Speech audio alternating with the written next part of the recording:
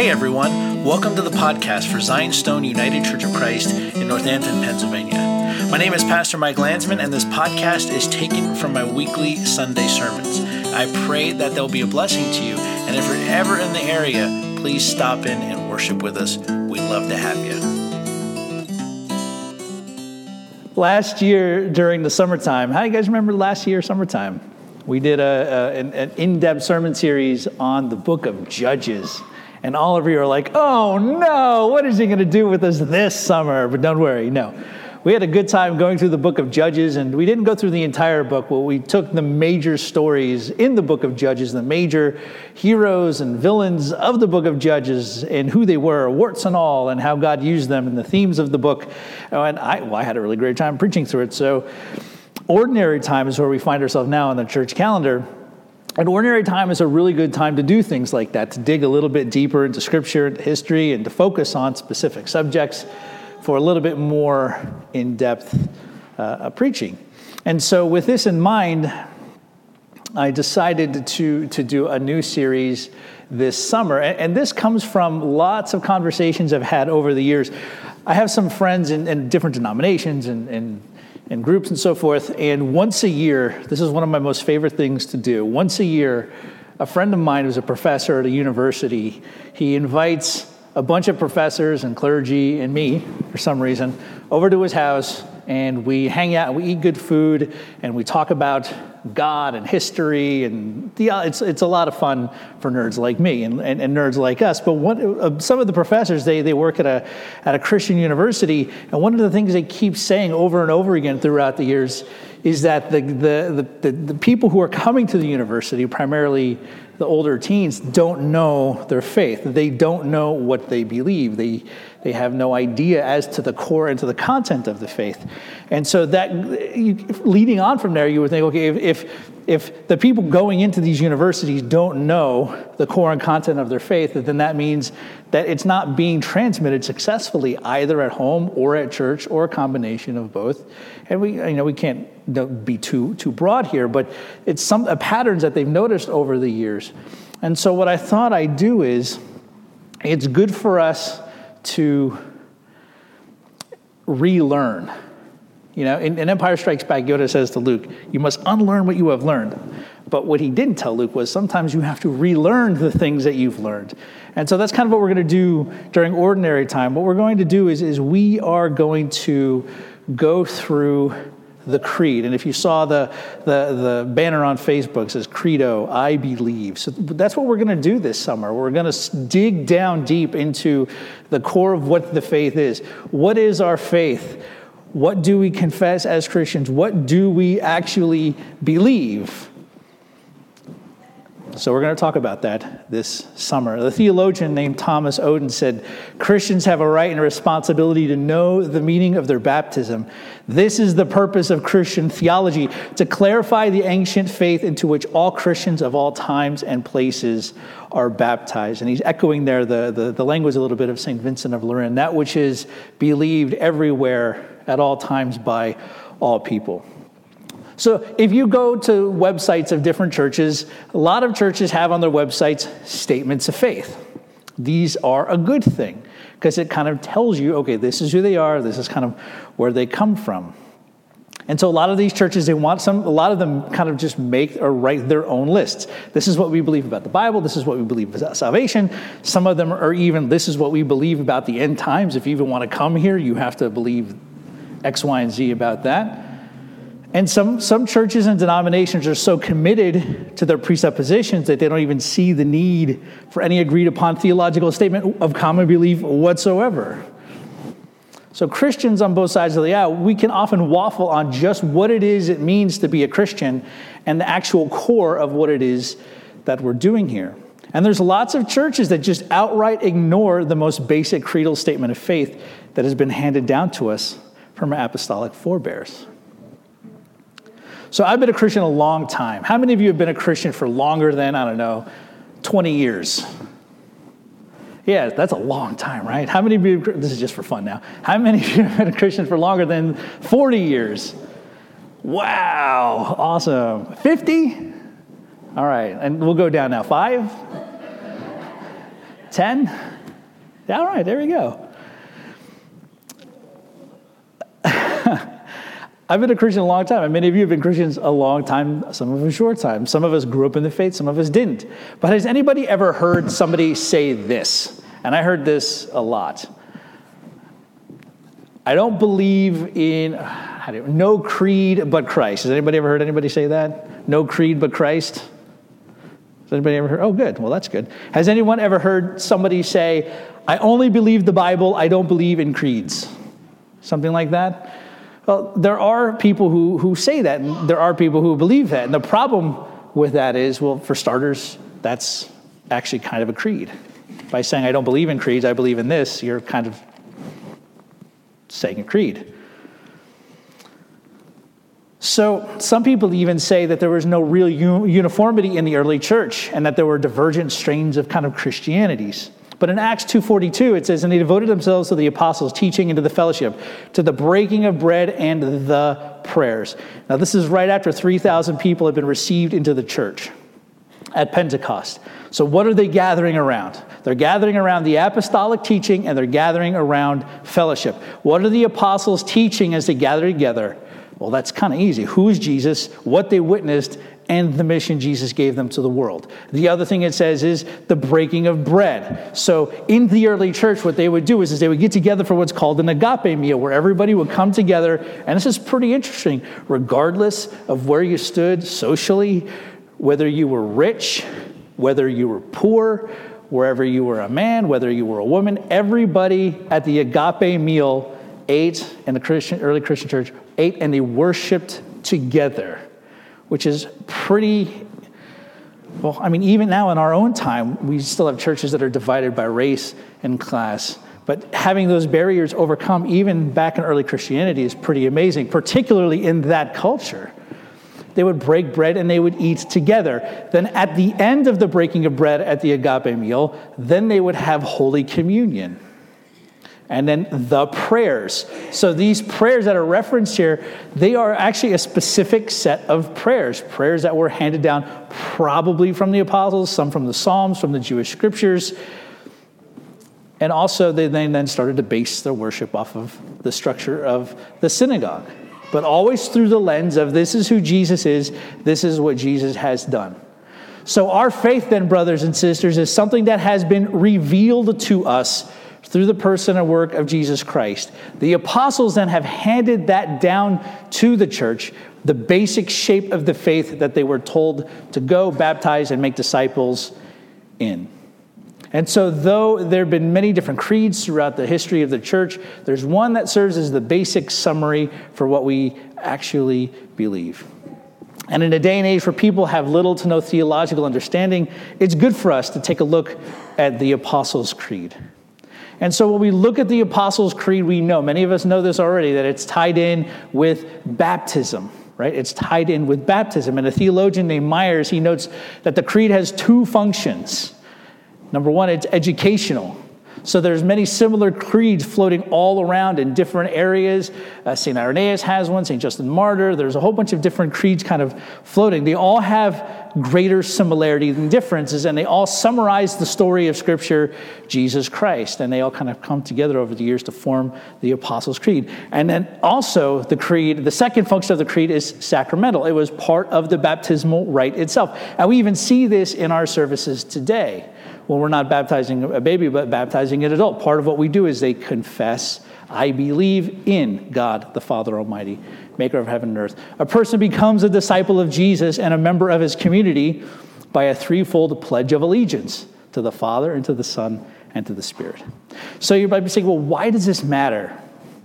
Well, that's a great question. A theologian named Michael Bird says, if we jettison the creeds, then we can all too easily find ourselves jettisoning the historic faith of the church. A faith we claim is rooted in Scripture, born out of the testimony of the apostles, and built on the foundation of Jesus Christ. They are not an optional decor. Rather, they are a sure anchor for a biblical faith, and therefore necessary for a theologically healthy church. So Bird actually lists a few things that creeds can help us do.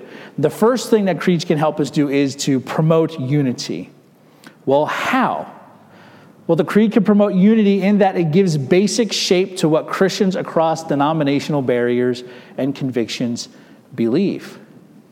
It gives us all something to unite around. It gives us a common set of beliefs. There's lots of division in churches today over different issues. Some churches will say, well, we believe in the Pentecostal gifts of the Spirit, right? Speaking in tongues and these emotional outbursts and display. We believe this is part of the normative Christian life. And then some Christians over here will say, no, we don't really believe that. That's cool for you guys, but we don't think that that's true. And then you'll have another group over here who will say, we believe in the rapture, that Jesus is going to teleport everybody up to heaven. And then there's like a 7-year tribulation with, I'm not even going to get into it. It's pretty involved. And then another group over here is going to say, yeah, no, we're not really cool with the rapture. We don't think that's the clear teaching of Scripture. We just believe in one return of Jesus, but that's okay. So different denominations, different Christian groups have different convictions about what we could call secondary issues, right? These guys believe in tongues. These guys believe in a rapture. These guys believe in something. But what the beautiful thing about the creed does is it actually gives us something to unite around. It gives us something solid to unite around. It gives us something historical and biblical and theologically faithful to Jesus Christ. It gives us something that we can come together around.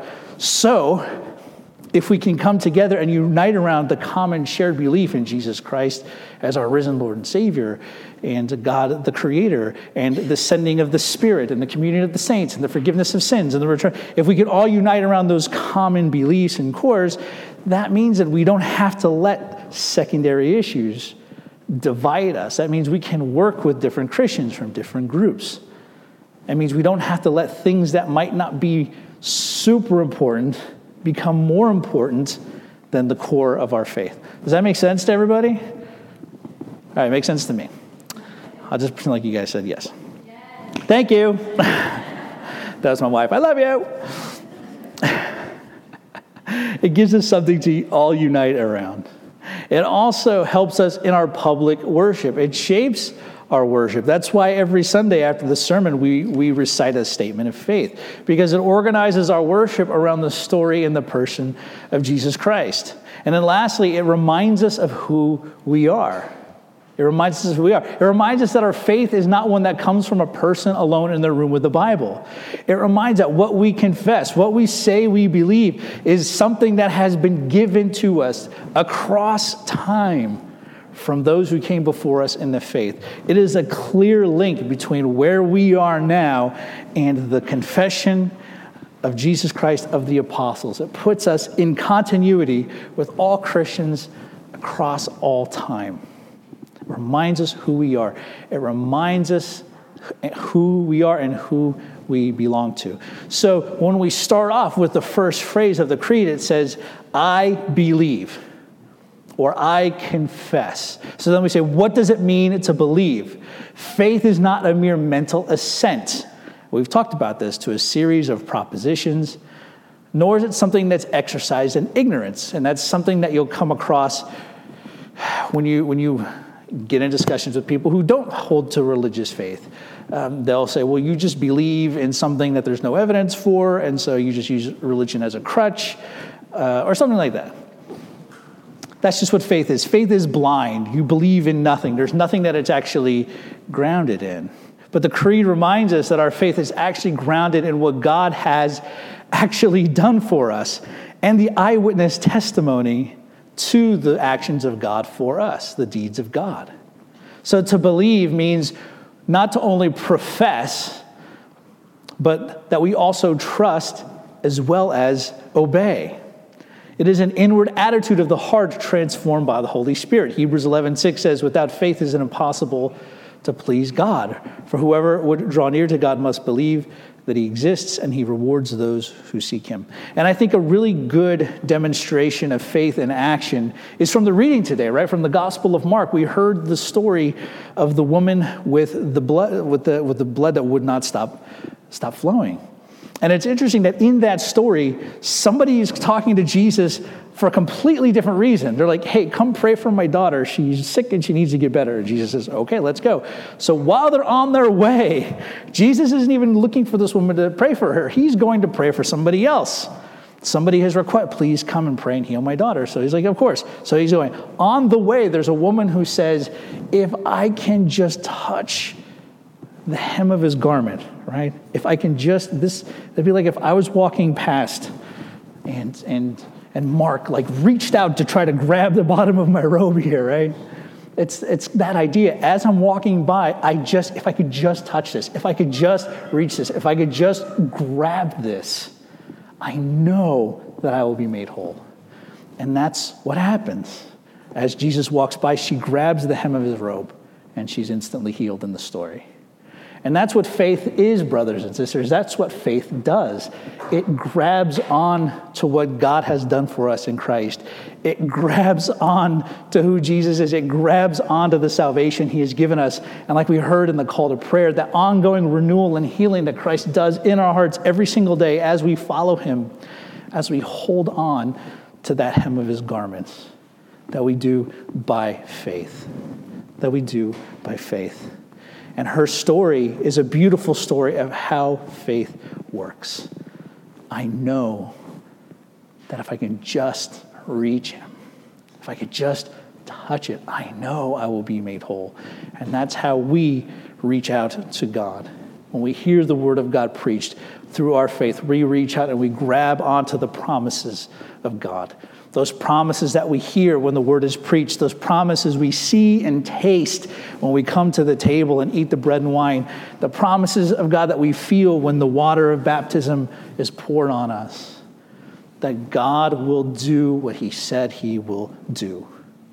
And so as we continue to go through the Creed, brothers and sisters, in the next coming weeks, we're going to see not just a group of statements about what it is that we believe. We're going to do that. What does it mean to call God Father? Does it mean that there's no feminine language in the Bible for God? If you don't think so, there actually is feminine language for God in the Bible. But why do we call God Father and not use that other language? That's really interesting, and we're going to talk about that a little bit. But we're not just going to talk about propositions. We're also going to talk about why it matters. It's not enough to just say, this is what I confess.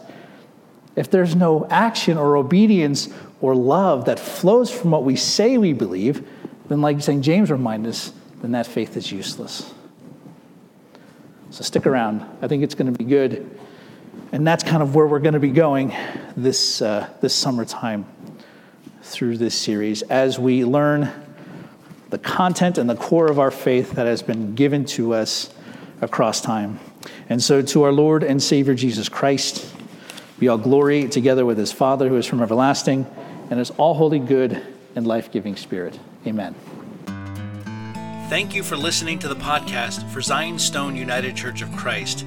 You know, our church has deep roots here in the community, and we predate the founding of the United States itself. If you're looking for a church that is biblically faithful and traditionally grounded, come visit us. We may just be the church for you. You can find us online, zionstoneucc.com. You can find us on Facebook as well, Zion Stone UCC. I'm Pastor Mike Landsman. If you'd like to send me an email, you can reach me at malandsman@gmail.com. Once again, thank you so much for joining us on the podcast. May God bless you, and we hope to have you visit us